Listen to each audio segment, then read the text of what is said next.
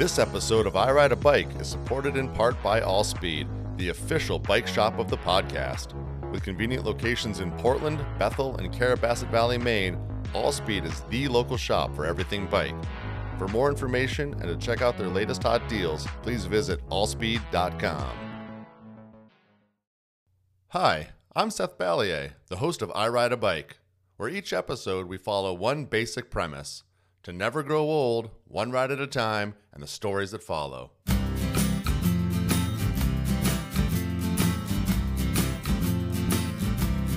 Take me back to the times when we would grab our bikes and ride the days into the night.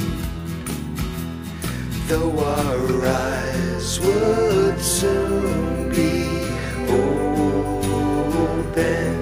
for the moment we were golden. And welcome to another episode of Bike Shorts. I'm excited to be sitting back down here with Jordan Parks. You might remember her from the last episode of Season 3. She's a community-oriented visual artist, super fun chats, but when we turned off the mic, she suddenly remembered some other stories. So welcome to an episode of Bike Shorts, Jordan. Thanks for having me. To be fair, it's been 3 minutes since we shut the mic off. But here it is, probably about a month later, and you started telling me an interesting little story, and I said, let's get this on the mic for Bike Shorts. And so away with your adventure out in Ojai. Yeah, so you had asked me if I had any exciting stories from biking, especially from being across the country. And it did dawn on me that I had a pretty weird thing happen when I was biking with one of my good friends in Ojai. We went out for a bike ride just before sunset, and there's a pretty fun, maybe 6 or 7 mile loop that you can just do from the town. And we rode from my friend T's house, and it's a great ride. You kind of ride through the valley, ride up a mountain, you kind of crest this little hill, and More of a gravel ride? Or yeah, we were on our mountain bikes. Okay, yep.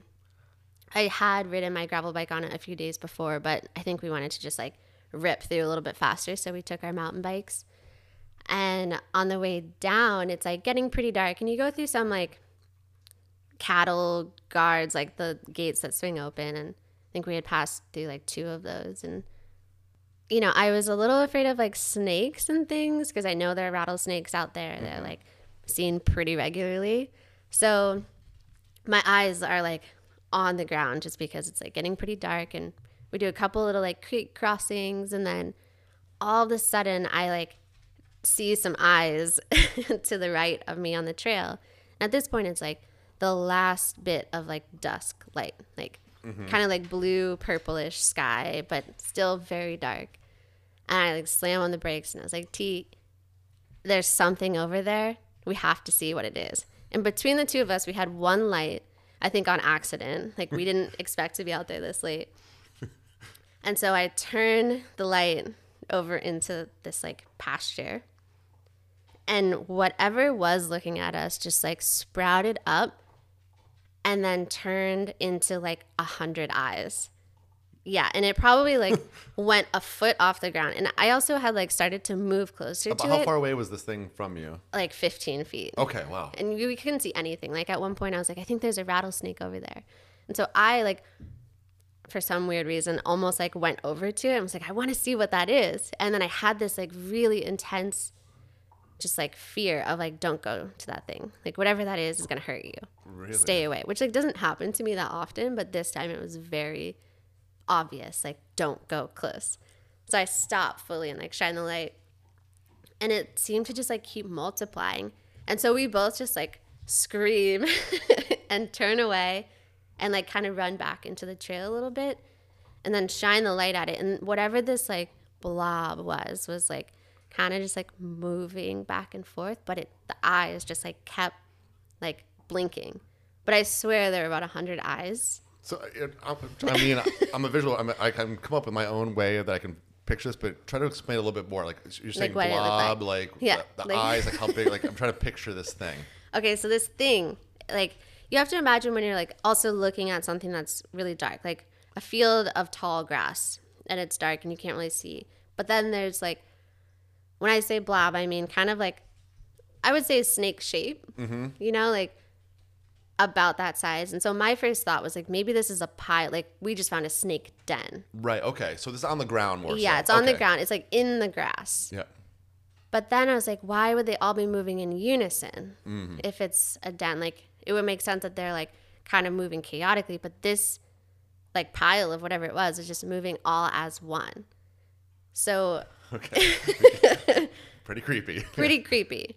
So we kind of like decided to just get out of there, and we don't realize how much this was going to affect us and like kind of mess with us. So we're like, yeah, we definitely just like, it also was like kind of glowing blue. The whole like pile body of or whatever, it was. yeah. Yep. And so we're like, we must ask. T's roommate is a professional mountain biker, and so his roommate Elliot is like always out. So did you hightail, like you got on your bike, you just like gunned it all the way back, or We had this like moment of just like, should we investigate it more? Should we not? And both of us were like so insanely freaked out by it that we just were like, we gotta get out of here. That's when your one flashlight goes off. Yeah, exactly. And I like really having that like flight mode of like, don't go near this thing really messed with me of, yeah, I think our decision to just like get out of there. So we end up like biking back to his house, and we just keep like turning it over in our minds, and we're like, what could that have been? Like, what snake is blue? Why did it have so many eyes? Why did it look like it was moving all as one? How big was it? Should we go back? Like, should we try to find this again? And so we ended up talking to Elliot, and Elliot was like, yeah, I've never heard anything like this before. He's like, it's probably an alien. Like, it's Ojai. There's aliens here. Right. And everyone has like an alien story in Ojai, which I didn't realize when I was there. And so, of course, it's just like keeps messing with me.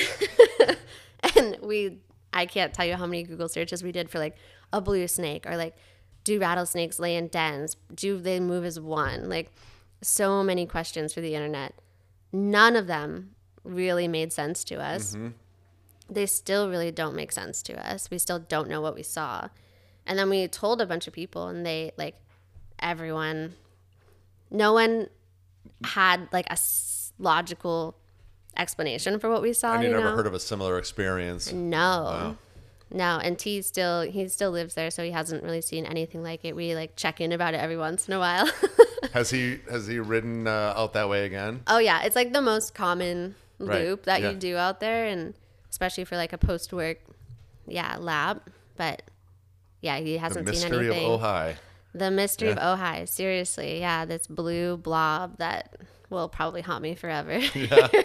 Well, if you could go back and do it again, would you have potentially investigated a little more closely? Yeah, I Just definitely because now that you would. know you haven't found any more information? Yeah, for sure. Yeah. So next time if you see something, bring 2 flashlights. Yeah, and maybe. maybe wear pants, like some armor. Kevlar pants. And like have your location setting on your phone in Right, case you right. get abducted. Right.